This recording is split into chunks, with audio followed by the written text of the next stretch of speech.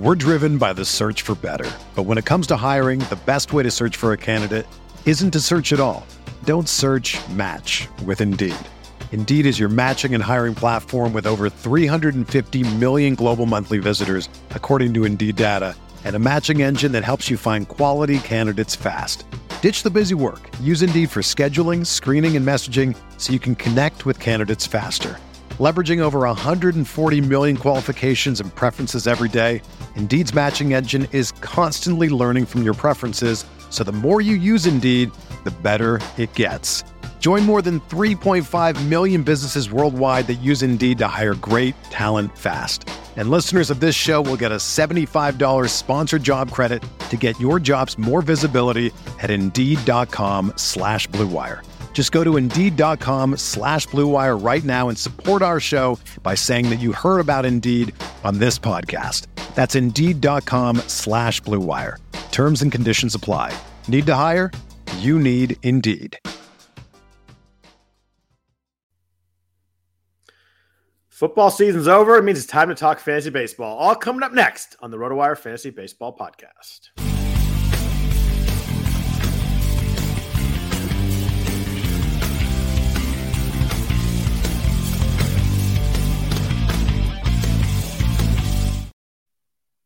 Happy Sunday evening, everybody. Welcome to the RotoWire Fantasy Baseball Podcast, sponsored by Fantrax, the most customizable free commissioner service in fantasy sports, and also by Underdog Fantasy, home of the biggest best ball contest in the industry.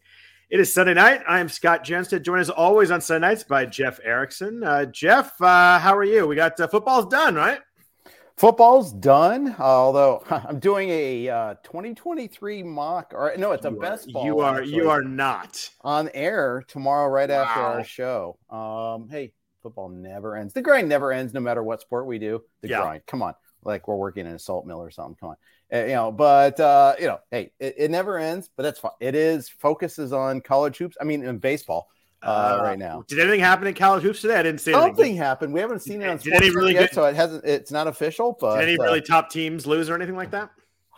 I'd like to prefer to think that another team dressed in all black today actually won, and that was beautiful. And yes, Northwestern beat Purdue. We had first time we've ever beaten the AP number 1 team in the country. Wow. We were 0-19 prior to that, so I think it's our biggest single game win ever. I mean, maybe not the most meaningful, but the biggest still, single game win. It was amazing. The fan base is going nuts this year. Was it a home game or at Purdue? Home game, court storm, blackout with the shirts and everything. That's awesome. And the thing is, we typically have terrible attendance, but this year the students have gone nuts, even well before, like very early when there wasn't as much reason to have faith, and to the point where they had to create more seats for the students.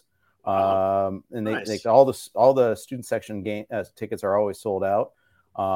We can't do much about the other sections. Other opposing Big Ten fan bases can invade a little bit, but it's getting better and better. It was a national advantage today, and that was pretty cool. That's awesome, because in college basketball, that actually makes a difference. I missed the days when Stanford had home court advantage. They do not anymore, although they beat Arizona this week. I was just going to say, big win. Beat number 4 Arizona. We used to have a really good home court advantage when I used to go to games and be a season ticket holder back in the day, but it's just kind of gone away now that they're not very good. But Todd Lichty is shaking his head and just dismay. That's a great name drop, because I love Todd Lichty. I love that dude. He was the car crash he got into kind of ruined his pro career. Was a bummer, because I thought he was going to be a decent NBA player too. So yeah. Anyway, nobody's probably here to listen to us talk about college basketball as much as I'd love to talk about 80s college basketball, because it was great. But we're here to talk some baseball. This is definitely the day where, baseball season starts, at least in my mind. Football's done. Super Bowl's over tonight. We got fantasy drafts. There's a lot of drafts going on. Are you drafting anywhere yet? I've done 2 NFBC 50s. I did the Arizona Fall League Speakers DC. I did one of the guillotine leagues. You're not currently going DCs or anything like that, no, right? Oh, let's say that again. You're not doing any DCs at the moment? I am not, but I do have the FSGA draft this on Wednesday and Thursday in Vegas. All right. And then Labor is a week from Tuesday, so it's picking up. It is ramping up. And I think I'm going to try to do a beat Jeff Erickson on the 27th. I have to check one more thing on my schedule, but I think that's going to do the first of those. So it is starting to pick up a little bit now. It definitely is, and now that football's over, I'm going to be fully jumping in here too. So I kind of want today to talk about talk about early starting pitchers and then late hitters. Kind of mix it up a little bit. We'll do half starting pitchers in the top 150. Then we'll talk about hitters after pick 250. I really like talking about later hitters. There's a lot of interesting names this year. Kind of a mixture of like young guys who haven't panned out, some last year's bums, maybe some guys who are going to break out this year. But a few news and notes. The A's made a trade, Jeff. I don't know if you saw it. AJ Puck traded to Miami for JJ Bleday, a swap of top 10 overall picks. Did you have any thoughts on this from a fantasy angle at all? It seems like maybe Bleday is going to play a bunch in Oakland, and a lot of Puck's value might be on what role the Marlins put him in. Seem like these two organizations like to trade with each other. They do. We just all these studs that we have, we're just going to go ahead and give them the Marlins. Between him and Puck, it was going to be a stud. Jesus Luzardo, it's just I looked at it, I'm like, oh, great, here's the A's again trading away. But I saw it, and Bleday was a 4th overall pick in 2019. He got some pop, but I don't know. I don't know if AJ Puck – I don't think AJ Puck's ever going to be a starter. I think if you make him do a reliever, he could be really good. He was really good last year. They were gonna stretch him out. I don't know. Have you heard if Miami's kind of talked about what they're going to do with him yet? I haven't seen that yet. I haven't either. To me, this was like a trade my disappointment for yours sort of deal there. And – although I don't know. Puck was really good last year. I know, just never healthy. He threw 66 innings out of the pen. So like, did he throw 66? Yeah, 62 appearances, 3.12, 1.15 WHIP. Strikeout rate 27%. Like, you would think that if the Marlins just wanted to put him in the back in the bullpen, like they don't have anybody there, right? Like, conceivably, we got Dylan Flora, we got a little Tanner Scott. They signed traded for Matt Barnes. Puck could find his way into that mix at the back of the bullpen pretty quickly if they wanted that to be his role. Right. Because I don't need him to start. Yeah. And I get why the A's were doing it. Like, we're going to see if one time he could be valuable for us as a starter. I don't think it was going to work. And I don't think the Marlins, it feels like the Marlins probably have too many starters at the moment, if anything. And let's face it, there are jobs to be had in the A's outfield or anywhere in the lineup, really. Sure. No offense. I made a joke on Twitter the other day. I was taking a look at the A's roster resource page. Don't do that. Yeah. Oh, my Reds are like saying, "Here, hold my Bud Light or hold my whatever." But it's so bad. It's so sad. There's just, and the funny we went back and we were joking on Twitter back and forth, like you were talking about how bad the Reds are, but like the A's don't have any fun or exciting to watch. The Reds have Hunter Green and Nick Lodolo. Like, that's 40% of the games. Like, I'm going to tune in this game and watch it. Like, the A's have none of that. There's not like a hitter, like, at least if they watch a Royals game, like, oh, Bobby Witt's coming up. I'm like, oh, great. Ramon Laureano's coming up, I guess. Jesus Aguilar's coming in. Like, Ellie De La Cruz is on the way. That's another one, too. There's reasons to be excited. Even like Tyler Stevenson has reason, there's reason to watch him. There's a reason to watch Jonathan India or just Joey Votto finishing his career. For sure. Yeah. No offense, but the A's don't have that. They don't. That's the worst part. Like, at least if you're going to be bad, give me something interesting, exciting. And they have they're a bottom 5 farm system, and you see the rankings and stuff. It's just it's like a hedge fund's running your team, and they put like this. They attach like this debt to it, the vehicle there, and strip mine it, and then they're going to sell it off. It's just it's gross. It's bad. I am very thankful for fantasy baseball because I do not really want to watch the A's this year. David Peralta signed with the Dodgers. An interesting spot because I think we talked last week about the Dodgers weren't quite as deep as they have been in years past. Maybe they need an extra bat in there. Peralta's 35, so it's not like they're grabbing someone. But a guy hits the ball pretty hard, has been good in the past. Not super exciting, but it seems like he, A, probably plays a little bit. B, makes it maybe a little complicated for other guys. Maybe the Dodgers platoon a little more than we thought. Yeah, maybe so. They're a tricky team to kind of pin down a little bit there. How much is Vargas going to play? How much is, how much is Gavin Lux going to stick at shortstop? Are we really buying that? That's another one that I'm kind of like, I don't know. His arm looked pretty bad from second base. That's the thing that worries me a little bit about Lux being at short. I know he's had some time there, so it should be okay. But yeah, I do worry about that. But yeah, they're going to do a lot of mixing and matching. Are they really going to buy into Trace Thompson playing a whole lot? It's a weird lineup. It was a weird off season for them.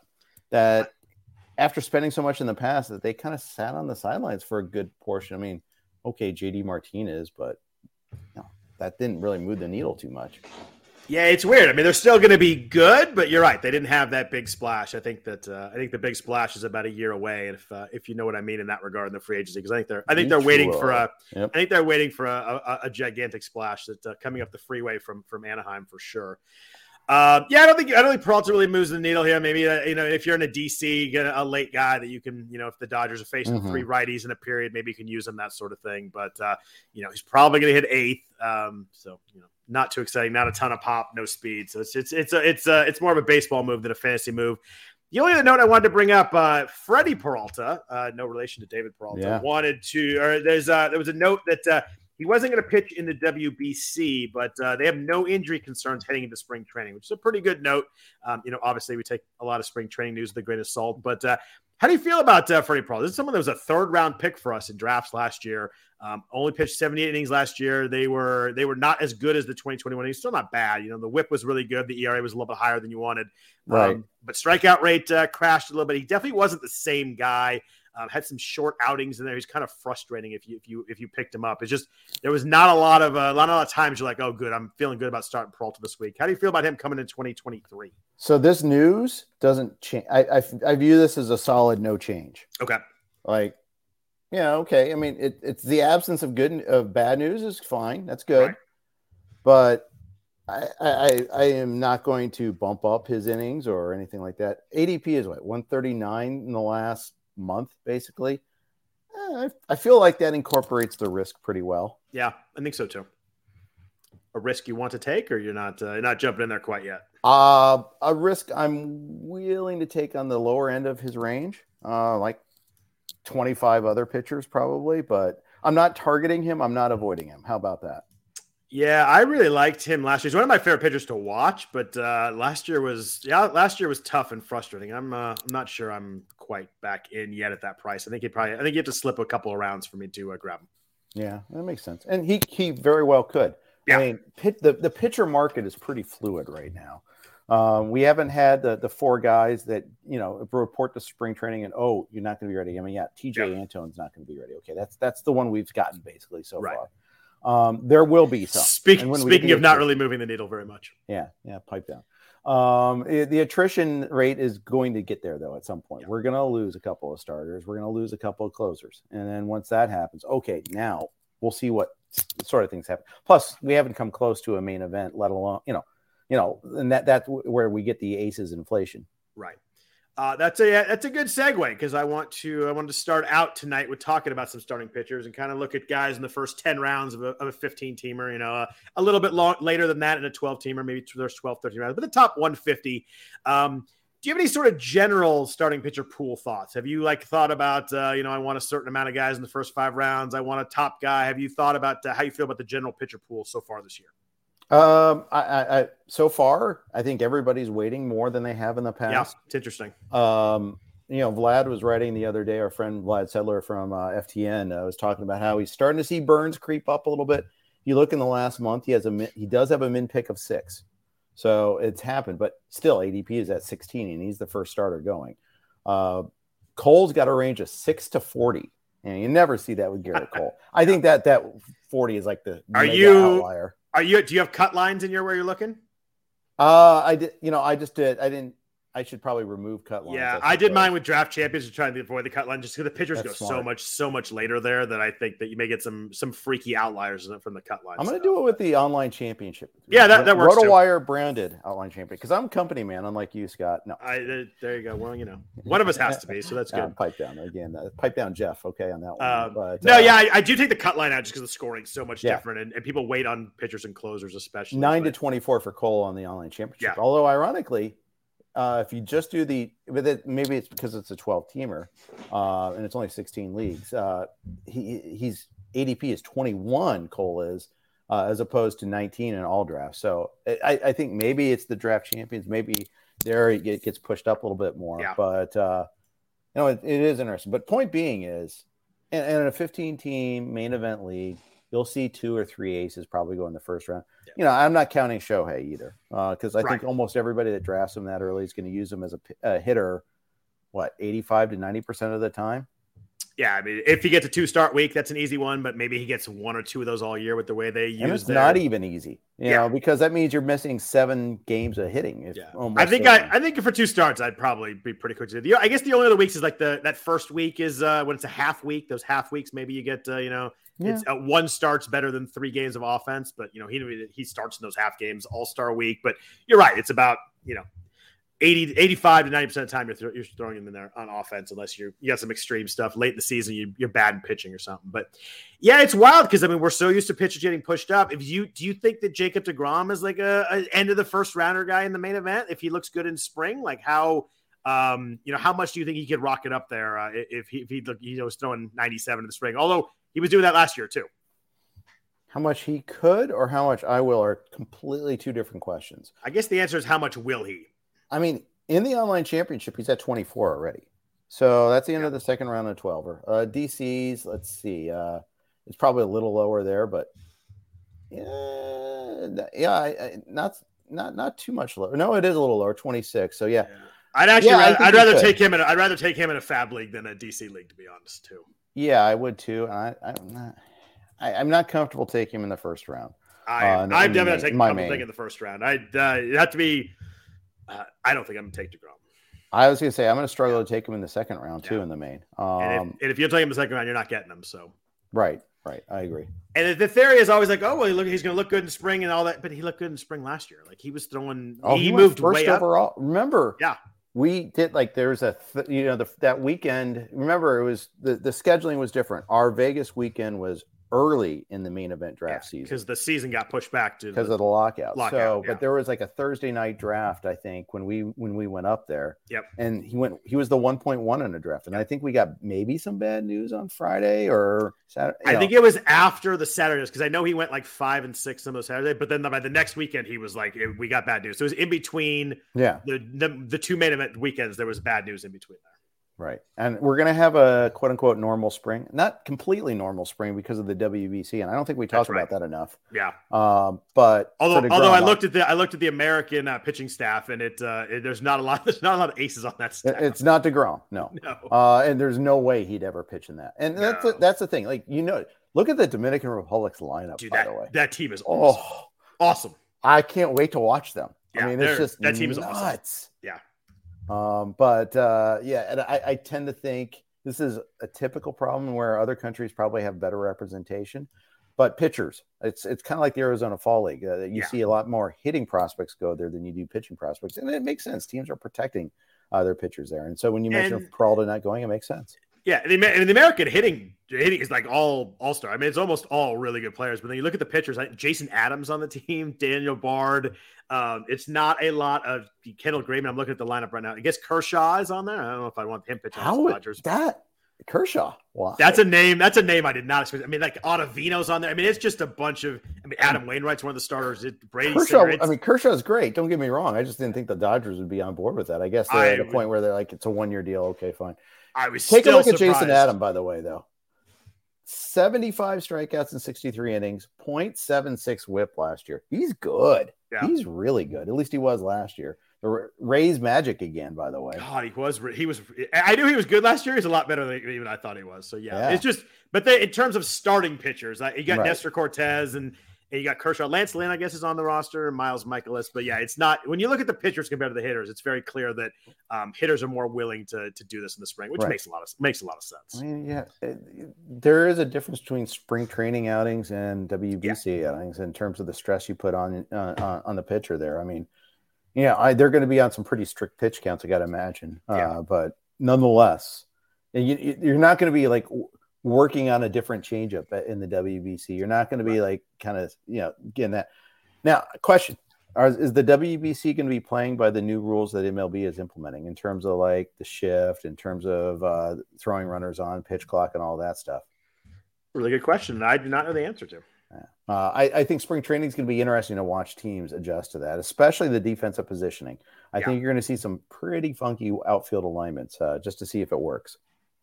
Yeah, that's a good point. I'm looking at the all WBC tournament games shall be played according to the provisions of the 2022 official baseball rules. Oh, there you go. So no, you can shift like crazy.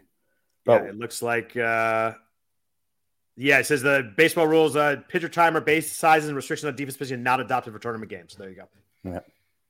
But so cool. So let's jump into some starting pitchers. There's some names I wanted to throw at you, see how you feel about these guys. These are guys that are going early. These guys you're putting really premium picks on. And the first one I wanted to run by you is Sandy Alcantara, the Cy Young winner in the National League last year. Obviously, a huge 2022, 2.28 ERA, 0.98 WHIP, and 228 innings. That inning number is huge. We do not see many guys throwing 230 innings anymore these days. But, the K rate dropped a little bit. And as you hear people talk about him, that's always the issue. He's not an elite strikeout guy, although when you throw that many innings, the massive strikeouts does get there. Walk rate dropped a bit. That's a good thing. Huge ground ball guy. So, avoids big innings, avoids giving up too many home runs. Where are you on Alcantara? I think you were in on him last year. I forget, but I thought 2 years ago, I was way in on him. Right. Last year, I was hesitant about the price. This year, I will not be hesitant about the price. If he's going around that 2-3 turn, I'm very comfortable with it. He doesn't strike out batters like crazy, but guess what? That's okay. That's why he gets so many more innings. Yep. And you get there in volume. He doesn't walk guys. That's what I really like. Throws freaking hard. Yeah, I was going to say, he didn't see. It's not like he lost velocity or anything like that. I will be in on him. If I get an early pick in the main, like 1, 2, or 3, I could see taking him at the end of the second, beginning of the third. If that's the route I want to go, he'd definitely be. I'd be very comfortable taking him there. If you're in that spot, do you prefer him or do you prefer Spencer Strider? I prefer him. Okay. Just longer track record. I was a little concerned with how the Braves had to kind of manage Strider's workload towards the end of the season. I always a little concerned when you have such a big jump. What happens the next year? He threw 100 more innings than Strider last year. That's a crazy number. And Strider threw 100 more innings than Strider did the year before, too, I think. And correct me if I'm wrong, but I thought the velocity was down in the playoff start against the Phillies, too. He had a really bad playoff start against them, if I recall correctly. Yeah, I think that rings a bell. I don't remember totally for sure, but yeah, it's tough, right? Because I love Spencer Strider and watching him, he's so nasty. But man, if you're gonna be that second, third round, I think I'm with you there too. I think probably look at closer at that, but yeah, it's hard not to go with the guy that threw 230 innings last year. You're just getting so much more, And Strider, late in the year was a little banged up too, so that's it gets in your mind a little bit too. So he had the oblique in the playoffs. Yeah, that's right. It was the oblique. That's right. So it's not an arm, but still. By the way, the 3 years of age difference, I think that works against Strider and for Sandy a little bit there. I think the older you are, you're not immune from the injury bug, but I think it's a little. You've gotten through this so far. You've shown you can handle the workload. I think that's a thing a little bit. Strider's capped at maybe like 160 to 170 innings somewhere in there this year too. I think that if you get 160 innings, they'll probably be really, really good. But I don't think you're getting 200 from him in any way. They're not going to let him, not going to push that far. Right. I mean, the trade-off is you get potential. There's a 250 strikeout season if he ever does get there. I mean, he could be Cole-esque. Yeah, 38% strikeout rate on Strider is fairly absurd. Yep. Dropping down a little bit, about pick 42. I use the last 3 weeks for draft champions as I'm throwing these numbers out, but everything's fairly close when you throw them in. There's 44 in the online championship. Dylan Cease, someone that was really good last year. I had him in my main event team that did well. 2.2 ERA, 1.11 in 184 innings. The K rate did drop, but still over 30%, so still really good there. The issue with Cease always is the walks. The walks creeped back up last year, back in the double digits at 10.4%. The big thing for me with Cease is I watched him a lot in the second half last year, and I thought he was a different pitcher in the second half. K rate went from 34% to 24%. His BABIP in the second half was 215. He got really lucky in the second half. I watched a lot of his games. He had that stretch where he gave like one earned run or fewer in a whole bunch of games. And every game, it felt like just kind of catching some breaks. The ADP's at pick 41. That's middle to end of the third round in a 15-teamer. I think I'm out at the price this year. What say you? I'm with you on that. I didn't have him last year, and I feel like I kind of regret it. But like you said, the second half, one or two fewer starts against the each AL Central foe that he was able to feast on last year. He goes right after Carlos Rodon, who I also have some concerns about, but a little bit before McClanahan. It seems like everybody loves Carlos Rodon. It's the new contract thing. Okay. And health history too, a little bit there. And he's going from San Francisco to New York. I mean, that's a difference, right? It is, although lefty in New York is better than a righty in New York. Yeah. Yeah, for sure. 100%. I'd take Verlander before Cease. McClanahan versus Cease is a tough call because I think McClanahan also has health concerns. Yeah. But I take Scherzer before Cease also. That's a pretty, Wheeler versus Cease is closer for me, is a close call for me. I'm not sure. Point is, there's others I take, or I'd take a closer, or I'd take a hitter there before I take Cease. I'm probably not going to get Cease unless he's like end of the fourth round in a 15-team league.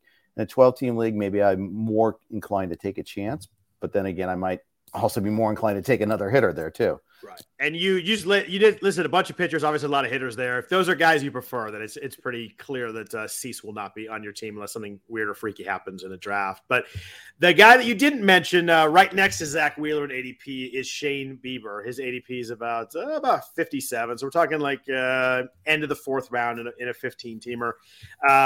Huge 2022. After he only threw 96 innings in 2021, had a really good 2022, 2.88 ERA, 1.04 WHIP. The K rate dropped, and the issue with him is it's kind of dropping every year. Swinging strike rate dropped 3 straight years.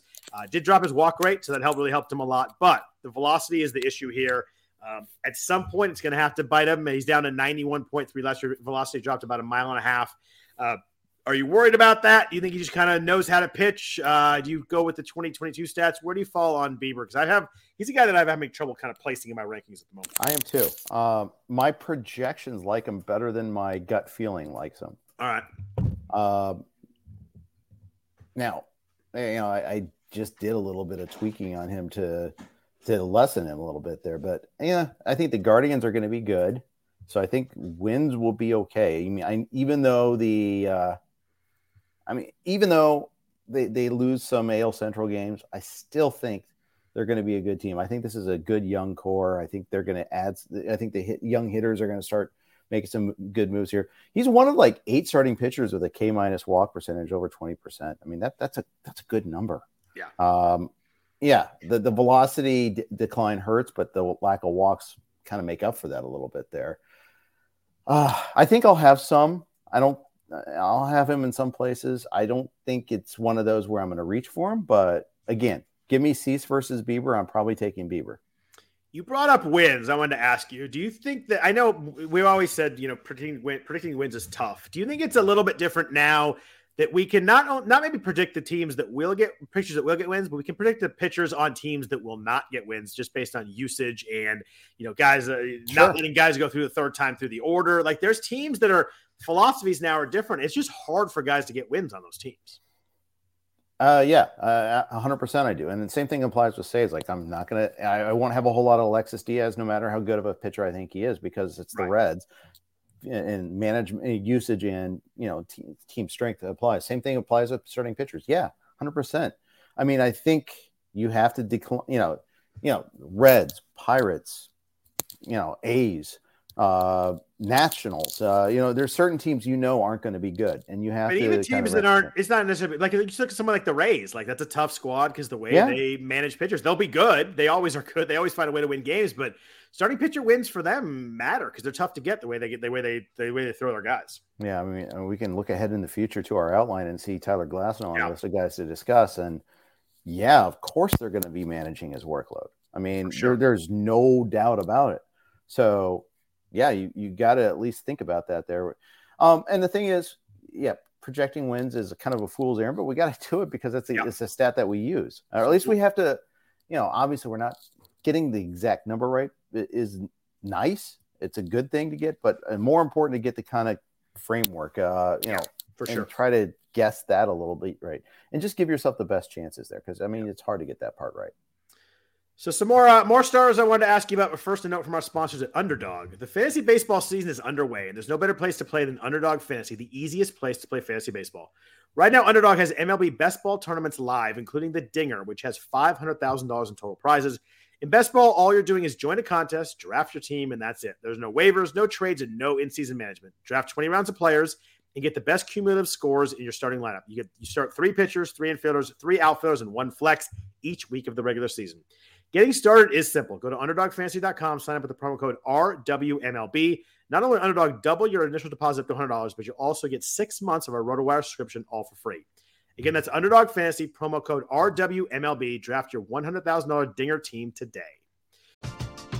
We're driven by the search for better. But when it comes to hiring, the best way to search for a candidate isn't to search at all. Don't search, match with Indeed. Indeed is your matching and hiring platform with over 350 million global monthly visitors, according to Indeed data, and a matching engine that helps you find quality candidates fast. Ditch the busy work. Use Indeed for scheduling, screening, and messaging so you can connect with candidates faster. Leveraging over 140 million qualifications and preferences every day, Indeed's matching engine is constantly learning from your preferences, so the more you use Indeed, the better it gets. Join more than 3.5 million businesses worldwide that use Indeed to hire great talent fast. And listeners of this show will get a $75 sponsored job credit to get your jobs more visibility at Indeed.com/Blue Wire. Just go to Indeed.com/Blue Wire right now and support our show by saying that you heard about Indeed on this podcast. That's Indeed.com/Blue Wire. Terms and conditions apply. Need to hire? You need Indeed. Get ready for the greatest roast of all time, the Roast of Tom Brady, a Netflix live event happening May 5th.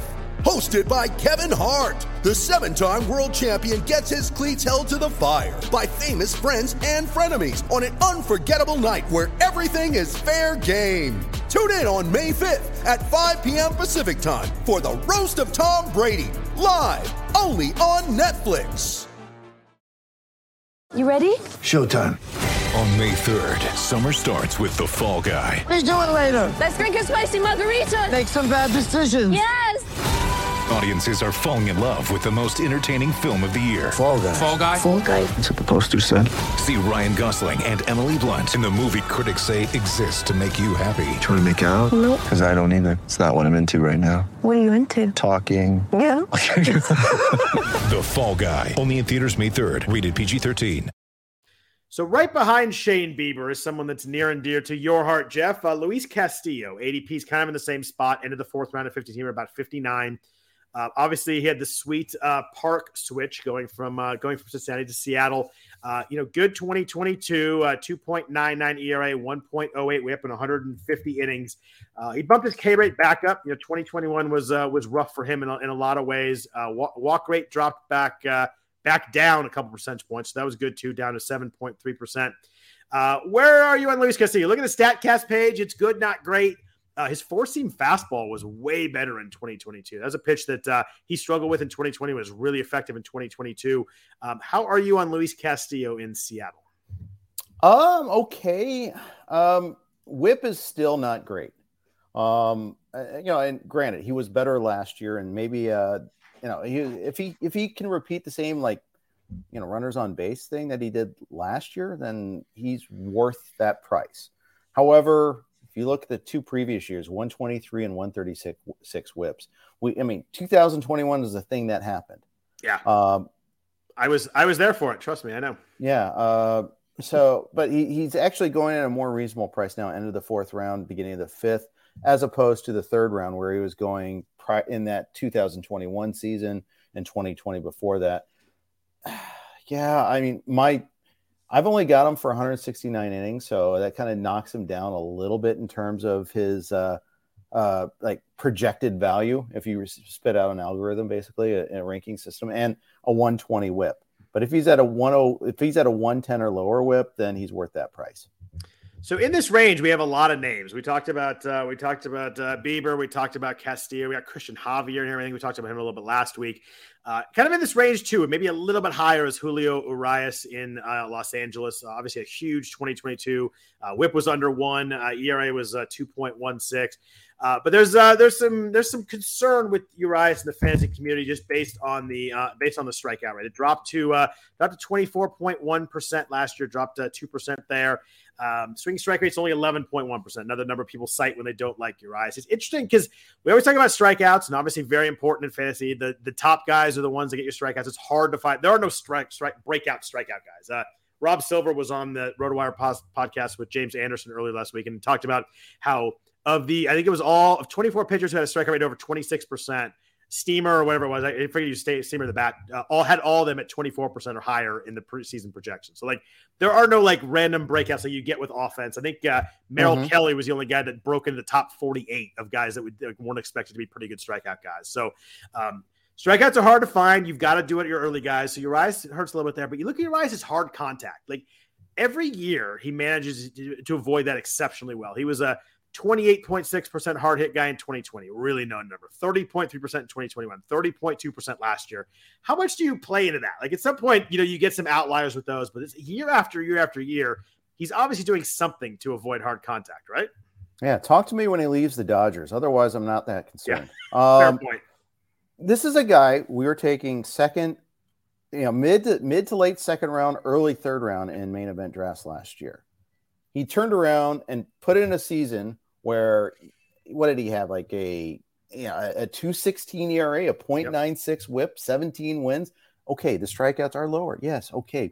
But that's not the be-all, end-all, okay? I mean, it's not like he killed you in strikeouts. It's not like he threw 110. This is not Kyle Hendricks here. Yeah. I love him at this price. I do too. I kind of, when I started this, I'm like, I wonder what, but the price, like you said, the price dropped after a great year. It's a strikeout, it's a swinging strike rate, but man, I just think he knows how to pitch. I think he knows how to avoid hard contact. And like you said, the strikeouts, won't be huge, but you're still going to get a bunch. And he's still on a great team.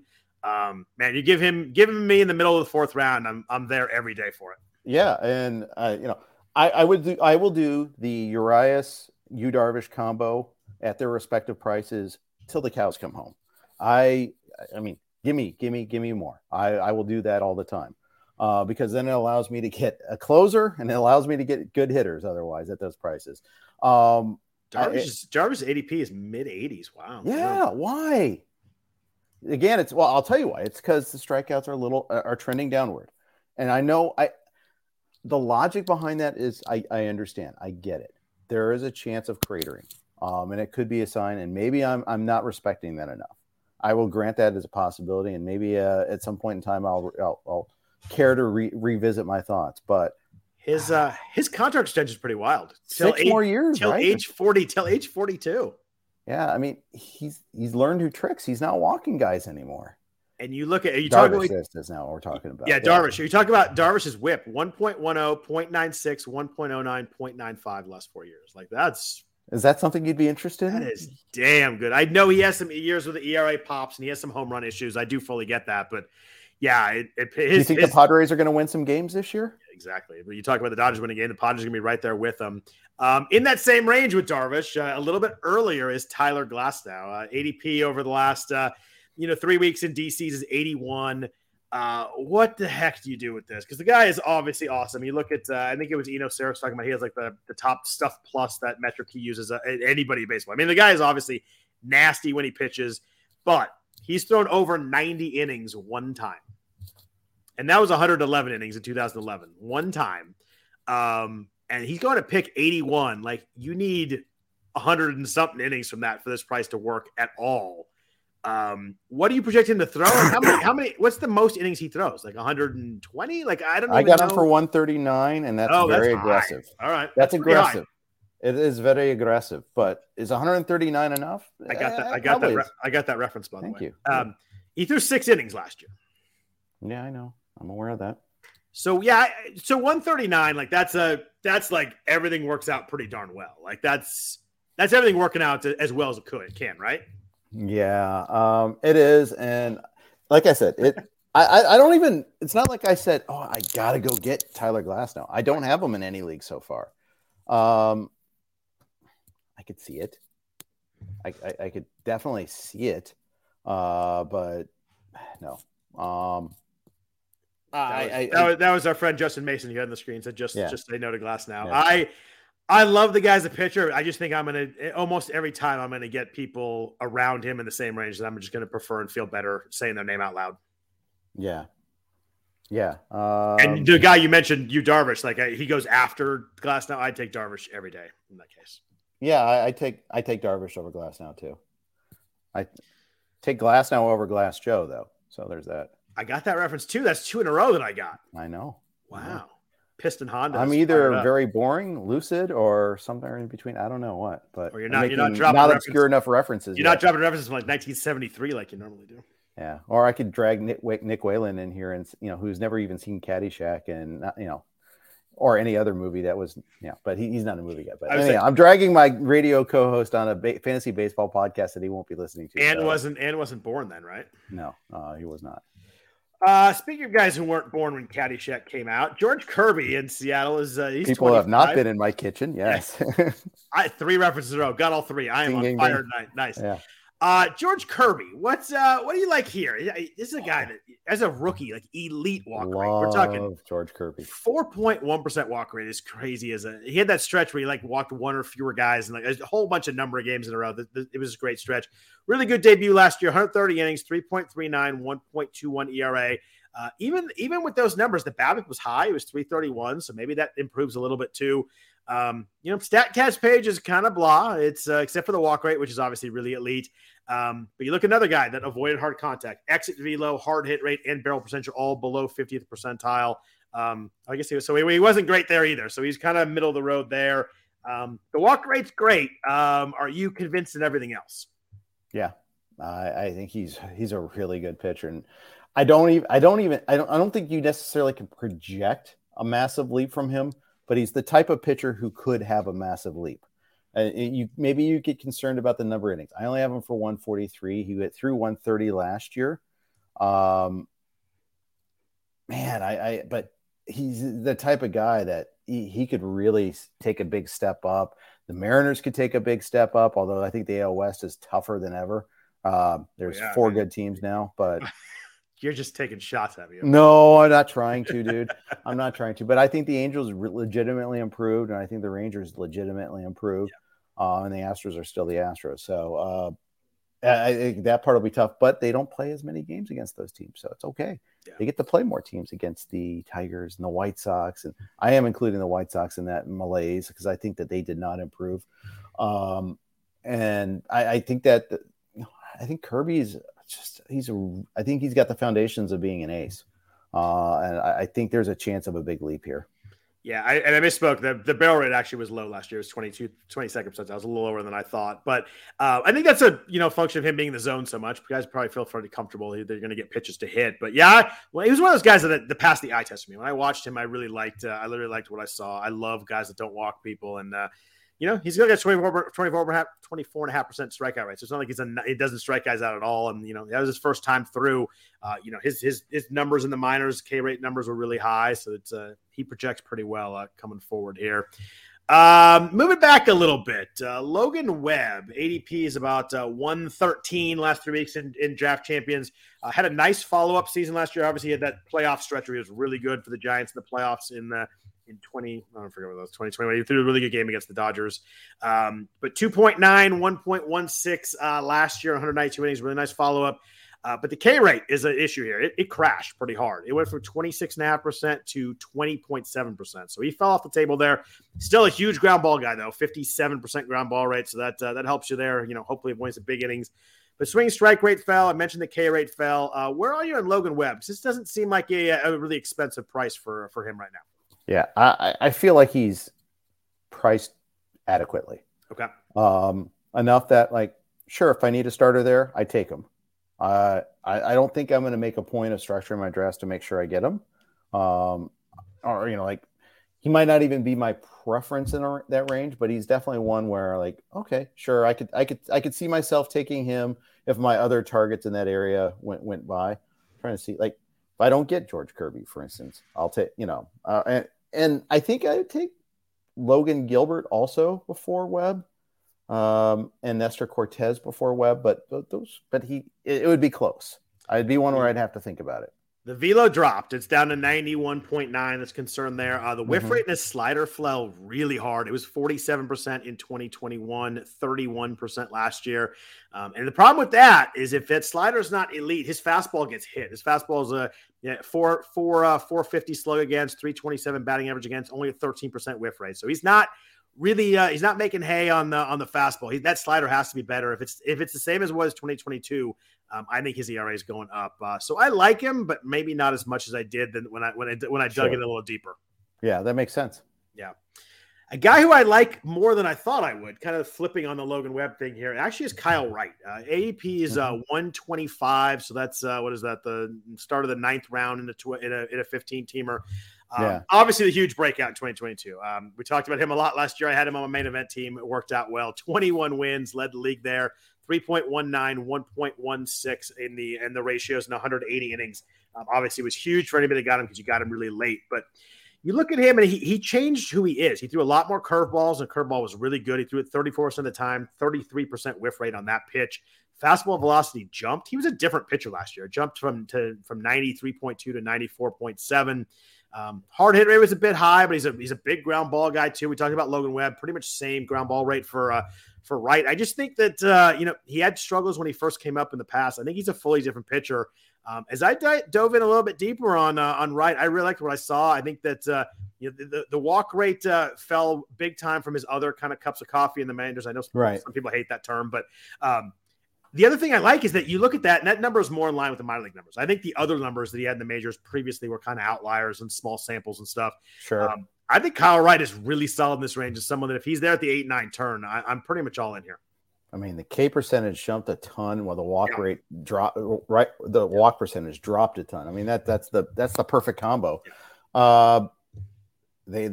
His fastball velocity went up from the previous year, at least at the major league level. Yeah, I mean, there's a lot to like here. Was a little lucky in terms of BABIP, but he doesn't generate a ton of hard contact, so that makes sense. I like it a lot. I thought I'm with you. I didn't think I'd like him a ton. Me too. I think part of that is like, I'm not going to get fooled by those 21 wins. Okay, I'm not going to be the sucker in this draft. Okay, so he gets 15, he gets 13, fine. I mean, at that price, 13. But by the way, the Braves are going to be really damn good again. So I mean, it's if he's good, then he'll get wins. It won't be 21. You're right, but I think that he's still a guy that you can project for a good amount of wins. I really like the price here. I think he's someone that will end up on my team again if this ADP stays where it is. Yeah, I think so too. Two other starting pitchers I want to run by you in the top 150. Both their names have actually come up already in this podcast, believe it or not. The first is we talked Hunter Green last week, so I'm gonna skip that one. But Nick Lodolo in Cincinnati, ADP is about mid 120s in the DCs. 103.1 innings in his debut. He had a 3.66 ERA, 1.25 WHIP. It's a little high on the WHIP there. But he's a huge strikeout guy, about almost 30% strikeout rate. The walks are a little high. He was about almost 9% in the walk rate.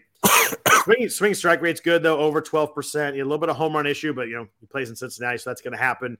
I guess my question for you is he threw 115 innings last year if you look at the minor leagues and the majors combined. Do you think that what do you think his innings are going to look like? What do you think in terms of what we're looking at for Lodolo in 2023? I think I might be a little high on him at 154. I think I'm going to have to ratchet that down a little bit, but I think they find a way to workload manage him a little bit. So I have him at like 30 starts, and they probably will make like 27 or so. But I like him, but of course, and I like him better than Hunter Green. I think he's okay. I think Hunter Green is like. I mean, everybody loves 100-mile-an-hour fastball and all of them. And I do too. And I love Hunter Green. But I think Lodolo has almost as high a ceiling. I think they both have health concerns. And I think that they both have the crappy team issue there. So it's going to be a struggle to get to 10 wins. And no matter how good he is.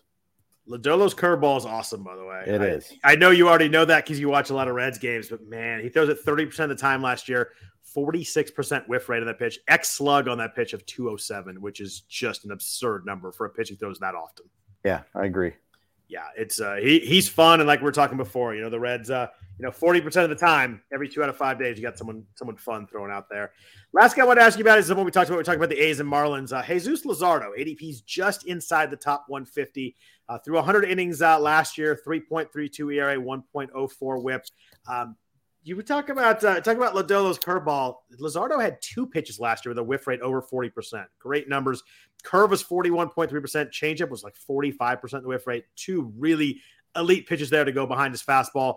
The walks are a touch high, same number as Lodolo at 8.8%, but strikeout was even higher than Lodolo's. He was 30% exactly.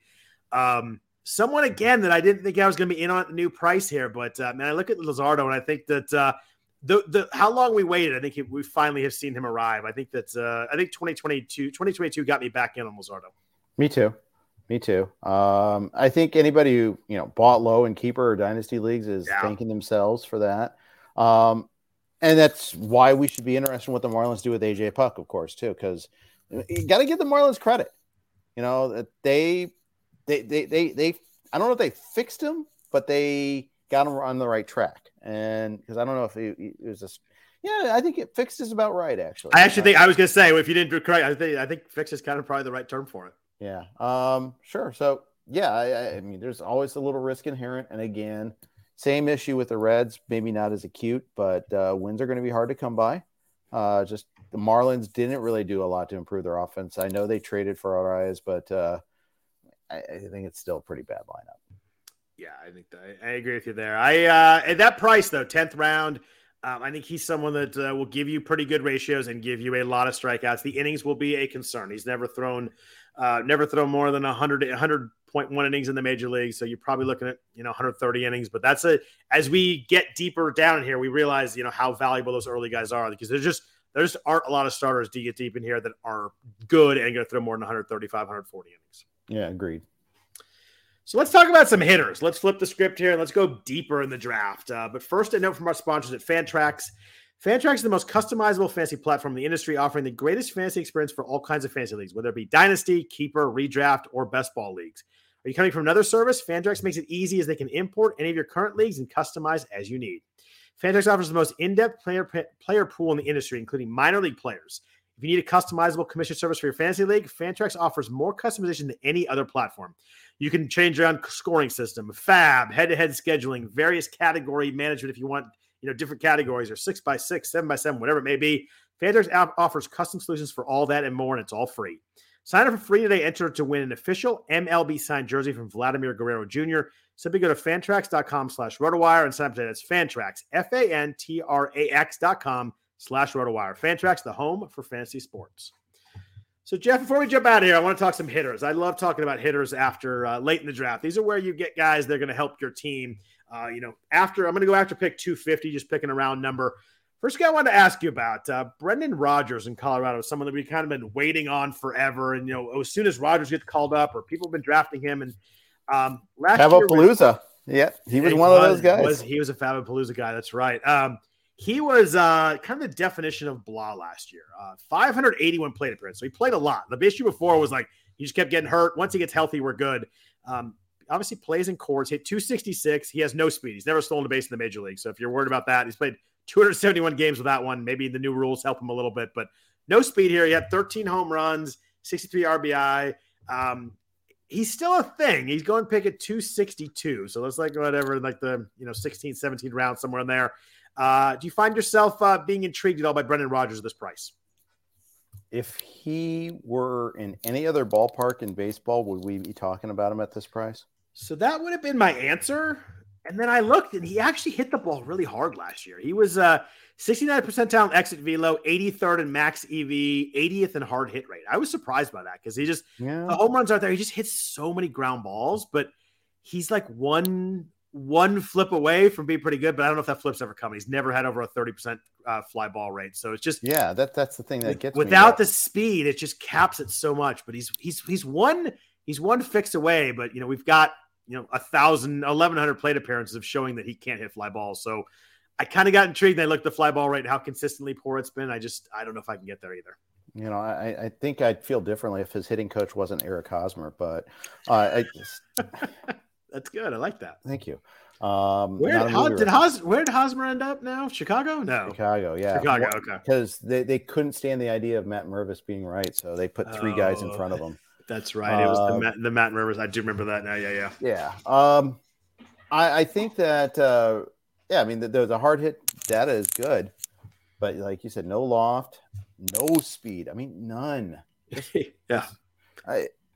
That's the thing that what does he do? It's special. I want him to have some upside. I do too.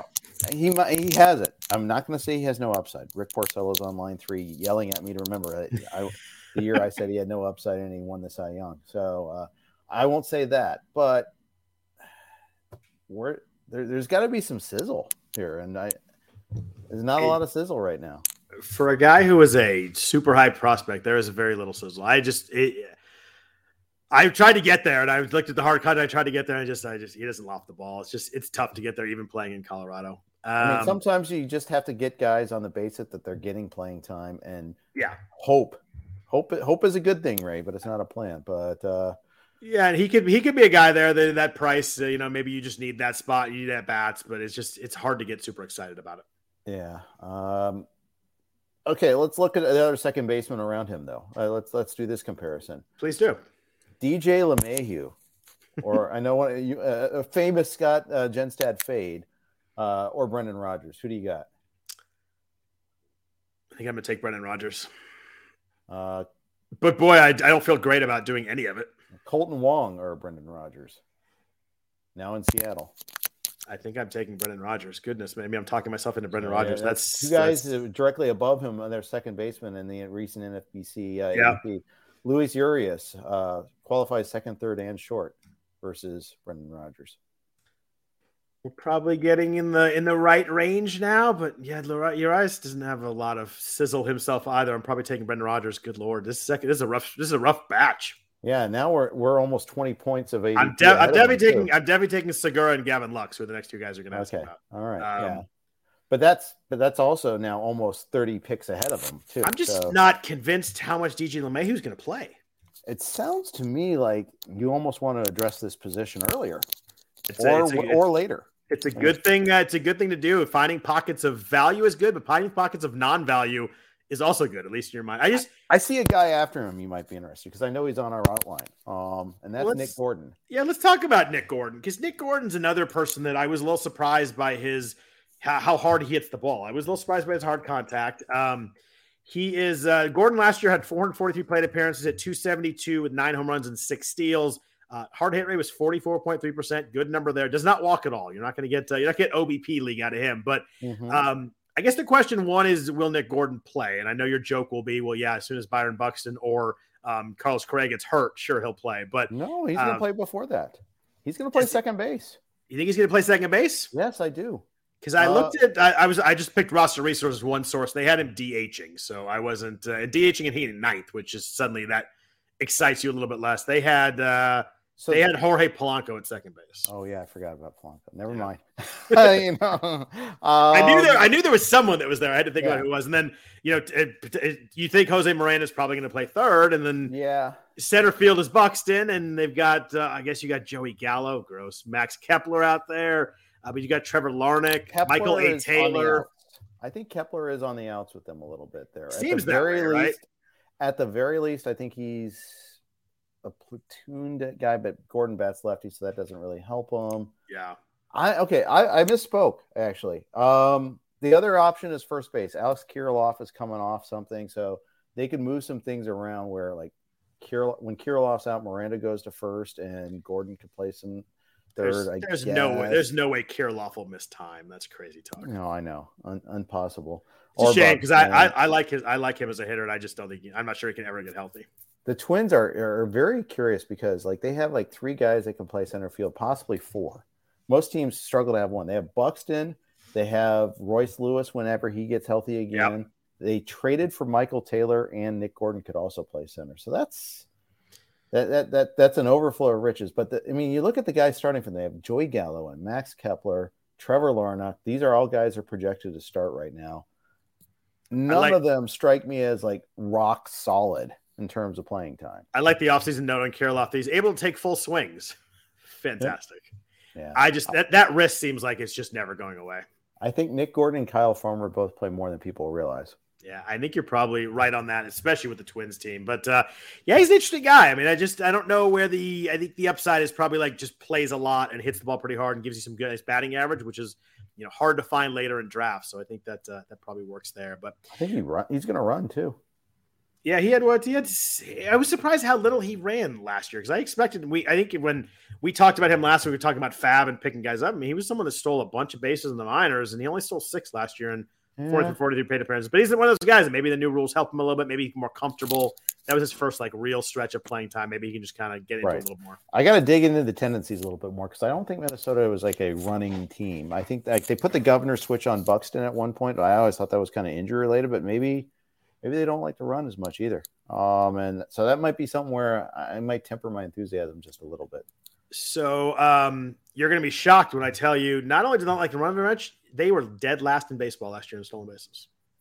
I guess I'm not shocked, but looking at that roster, are you surprised? 38. Oh, that's pretty low. That is pretty low. Did Buxton Buxton only had 6 steals last year? Yeah, he stole like 5 early, and then he got hurt against Boston, or maybe it was 4 early or something like that. He got hurt on that slide, and he went like a solid 2 months without a stolen base after that. He led the Twins in stolen bases. Yeah, with 6. That's incredible. Him and Nick Gordon each had 6. Well, we know Correa doesn't run. Yeah, we know. I mean, look, Max Kepler is not a thief. Polanco doesn't run. Yeah, they don't have. Either they don't have the roster, and I think maybe like Baldelli is from fruit of the Rays tree, and I think they were one of the teams first to suggest that like we're going to pay. If you don't have the guys to run, we're not going to run. I mean, they ran a lot with Crawford and all that back in the day.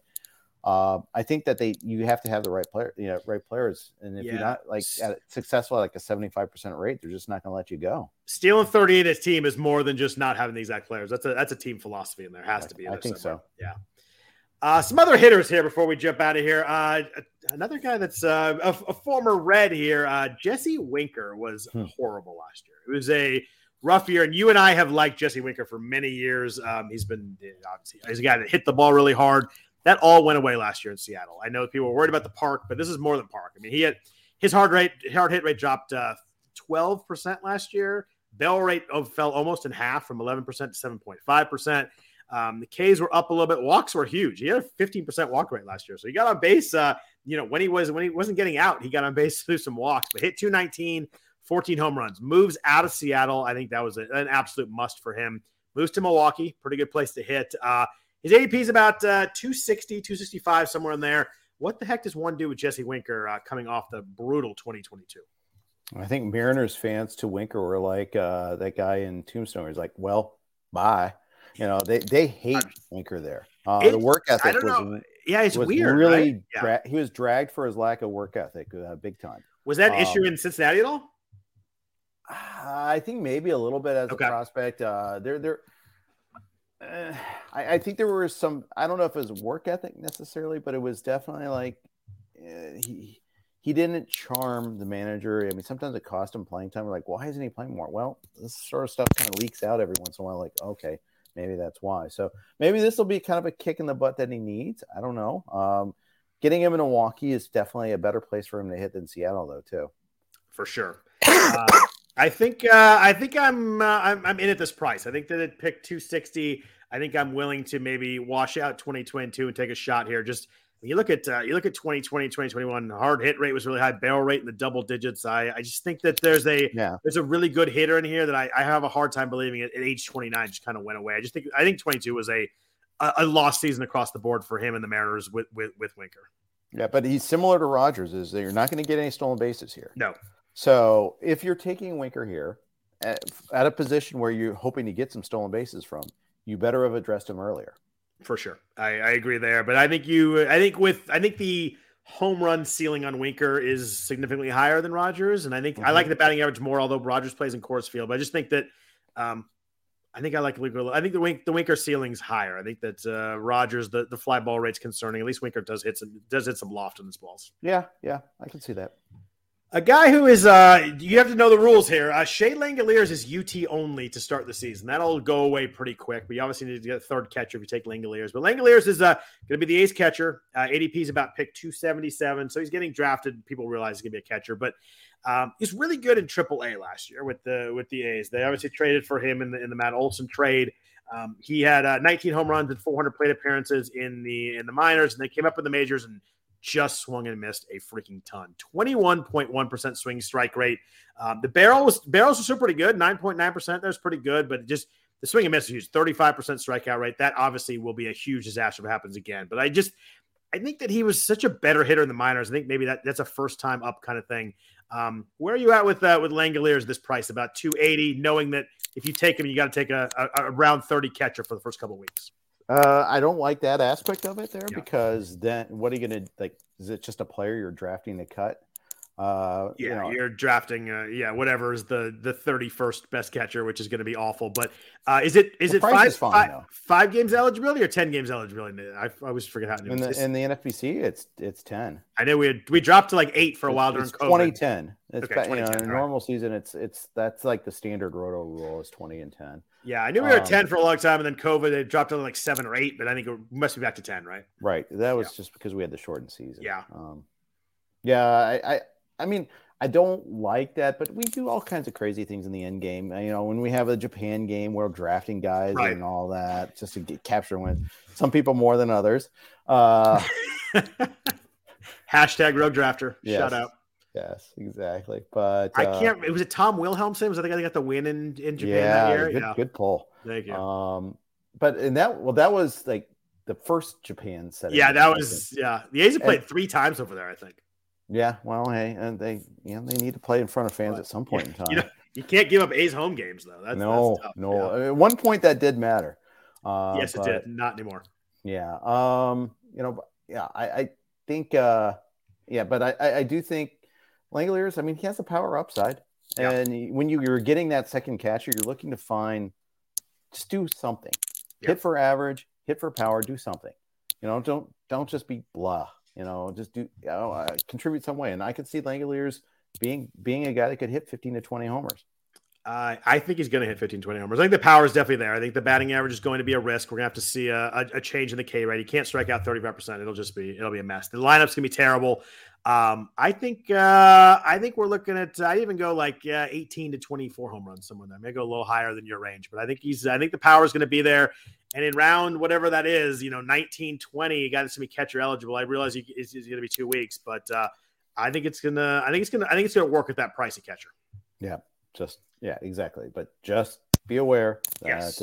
You have to do that.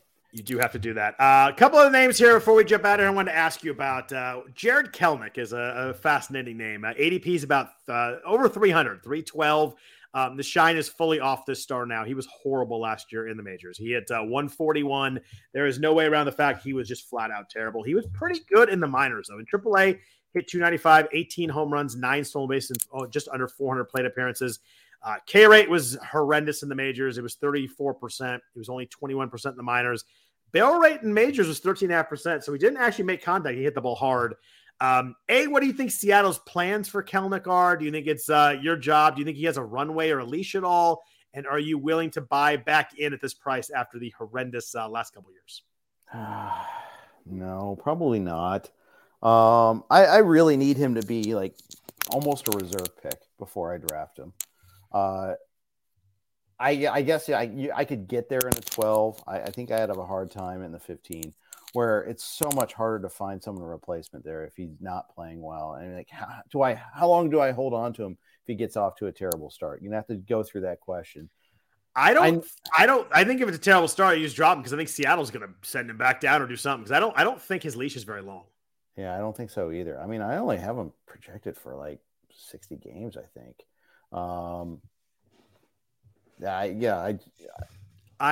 There is some pitch recognition improvement before he got hurt in September, but it's also against September pitchers too. I mean, I could go more granular, I suppose, and look at every single pitcher he faced, but And I guess, but he still hit 180 in September. Yeah. So I know he had a couple big home runs, and people were starting to freak out. I think this is the price where I could get back in if I'm kind of whoever I need. We're in the 21st round. I'm like, you know what? I'm going to take a shot here. And the thought is I could drop him in a month if I need to. I'm going to drop more than half the guys in this range anyway. But if he has a good 2 weeks in spring, you're not going to get him at this price. That's a fair point too, because he'll shoot up. You're right. If he does well in spring, it'll probably get to a price where I'm not willing to do it. This is probably the price where I'd do it, but if he was in the 250s, 260s, I'm not doing it there. Yeah. I think I'm going to give him a little bit more playing time, and maybe a little improvement on the rate sense, but I don't know. I just don't. I mean, this is they say religion is faith without evidence. This is pretty much that. You got to get religion to draft him. I think that's a good way to put it. You kind of just jump at the fact that he was a huge prospect. He did something right. And the minor leagues were pretty good last year. Maybe, one of those guys that, needs a couple call-ups to get going. But we talked earlier about lack of sizzle with big prospect names. Dylan Carlson falls into that range right here. ADP's 330. I can't believe how blah his year was last year. He had 400. I can believe it. I lived it. Oh, did you? He had 488 plate appearances last year. That was more than I thought he had. He had 8 home runs and 5 stolen bases. Hard hit rate was 27%. It's down in the Tony Kemp and other rabbit range, except Carlson doesn't steal. He had 5 steals last year. OBP was 316. Barrel rate was under 5%. The K rate dropped a lot, so I guess that's good. But man, there's nothing here for a guy that was a really highly touted prospect 2 years ago. Right. My most rostered player last year. So follow me at Jeff_Erickson. I loved him 2 years ago. I think I jumped in fully on him in the COVID year, and that it wasn't good then either. And I think I was bad. It's just no. I think it was 2021. I was big in on him. That's right. It was right after the COVID year, and he was okay that year. He had 18 home runs, but still had 266 with 2 stolen bases. I'm surprised there's no speed. I'm surprised the power fell off last year, but there's nothing really to get behind here. When you have a 27% hard hit rate and that many at bats, you're just not hitting the ball hard. And I have to think his leash is as maybe not as short as Kelnick's, but in that range. There's no way they're going to keep running him out there for a whole nother year if he's not good, right? I don't even know if he starts the year as a starter. I mean, they have options now. They do. And I think I just bumped up Brennan Donovan's playing time a little bit there. That is one point of view there. Do they have somebody that can play center? I guess can Tyler O'Neill play center field? I mean, sure. I think or Nootbaar, I guess. Yeah, I mean, I'm looking at it's got to be Tyler O'Neill who would do it. I think so, but I think you look at their farm system. They've got some other guys that are infielder types that could move guys around. I think, center field is the question mark there. Can they find anyone that plays adequate defense in center field for an extended period of time? Not just a game here and there, but a full-time thing. But can Jordan Walker come play center field? I think he's going to play a lot of third pretty quickly. The center field is the issue there. But man, I was looking at Carlson, this ADP is really low, and I'm surprised. It's just there's nothing here. I have no interest. Yeah, I mean, it might be the only way I do it is it's he owes me sort of thing. But right. I was he's had this at this age. He's done this. He's sure to improve. Maybe he improves later. That's your pathway. But he didn't show any signs of it. Speaking of ADPs that have crashed, last guy I wanted to ask you about someone that was I have to look, but probably a 10th, maybe a 12th, 13th round last year. Josh Donaldson in New York. ADP is now 414 in DCs over the last 3 weeks. He was bad last year, no doubt. Hit 222, 15 home runs, 62 RBI, and 546 plate appearances. He played a lot. It was not good. He was hitting the middle of the Yankees lineup. It was not good. They didn't like him. He didn't like them. He had the issue with Tim Anderson. It was a bad year for Josh Donaldson all around. Hard hit rate was still pretty good, 42%, but that was a 10% drop from the year before. Barrel rate still decent, 9.8%. That was a 8% drop or 7% drop in that metric there. But you still look at it. Barrel rate 66th percentile, hard hit 68th, exit velo 81st percentile. Still hit the ball hard. K rate spiked though. Do you think that Josh Donaldson has anything left? He's 37. Do you think he's got a decent runway of playing time? Where are you with him? Because 414 is you're pretty much for free for a guy who was pretty darn good in 2020 on fantasy. 26 home runs, 72 RBIs, big hard hit numbers. He only hit 247, but that worked. And at this price, that would really work. Yeah. I think I'd take him at this price. I mean, look at how tragic third base is.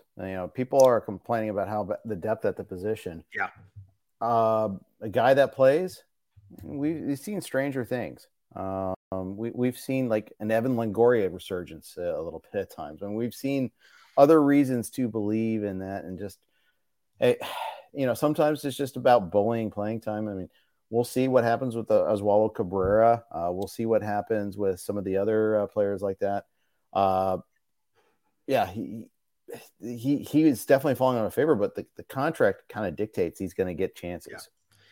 And I think the thing with this is the price is like, it's pretty much free. And I think we'll know pretty quick. I mean, if he looks the same for the first 2 weeks, I think LeMahieu will play a bunch. Cabrera will play a bunch. Peraza will play a bunch. They have enough really good options. I guess some guys in the minors too. I think he's one of those guys that you take and May 1st, it's not there. I think it's an easy drop. And I kind of like guys like that. Like, I just think that you can get some pop from them. And obviously, if you get 2021, it's a huge win at the price. But I think we'll know pretty quick and pretty early if he's a hold or not. And I just think I don't think that's an awful thing in this range. Yeah. I mean, I look at this Yankees lineup and I'm still so uninspired. I mean, if you get bounce backs from LeMahieu and Torres kind of is who he is, and he's okay. He's fine. He's adequate there. You get in Donaldson, then it's okay. It's a pretty decent lineup, but I mean, it could be waiting for Volpe, waiting for Peraza and Cabrera to take a hold of jobs or something like that. You mean the Aaron Hicks 30-30 season is coming this year? I felt he got hurt exactly at the wrong time, but that's kind of the story of his career. Yeah, I mean, he hasn't hit over 240 in 4 years and doesn't hit the ball very hard. I was someone that's loved Aaron Hicks for a lot of years. I think now I'm like, I just don't think it's ever happening. No. And the Yankees are in a weird spot right now. I mean, they could be, they're expected to, they spent big money on Rodon. They spent big money to retain Judge. So they're expected to contend. Oh, yeah. But you could see a pathway where they could be third in their division. You could see a pathway where Baltimore comes early and they're fourth.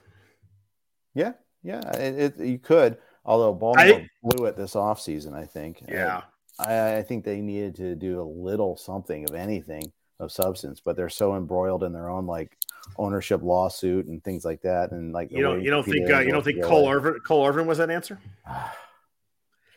The Baltimore pitching staff is rough. I like Kyle Bradish a lot, and obviously Grayson Rodriguez is special, but how many innings is he going to throw? Yeah, not very many. But you've got Kyle Gibson and Cole Irvin are both. Like, it's hard to see. It's too bad because I mean the middle of the top half of that order could be really fun. Yeah, I mean we decided we couldn't do without Jordan Lyles so much that we got two guys like him to be in the rotation there, just to eat up those innings. Pretty much. It's just too bad. One middle name pitcher would have made that team look a lot more interesting. So yeah. You're right. Yankees are probably but yeah, you can see the Rays and Jays certainly beat the Yankees. Yeah. You can still see if things go right, you could see 102 wins, but you could also see 82. I mean, it's weird to see the Yankees like that and have so much volatility. The Frankie Montas news just bums me out. I really like him, and it's just I don't know if the shoulder's ever going to be. But look at even accounting for that. Look at the top four in that rotation: Cole, Rodon, Cortez, Severino. I mean that's a good rotation. Yeah, and they got arms in the bullpen too. I mean, they got without a set closer, but Holmes is good. Loaisiga is good. Lou Trevino was pretty good for them last year. I don't know where that came from, but he actually could be good. Yeah. I mean, I just the Montas news. I just like him as a pitcher, and I like him as a guy. He was obviously really good with the A's. That shoulder has been an issue for almost a year now. You could see the Yankees scoring 10 runs one game and one the next, though. Yeah. I'd like to just see Peraza and Cabrera play, and I know it's not going to work out fully that way, but I think it'd be fun if they just slot those guys in the lineup to see what happened for a while. Yep.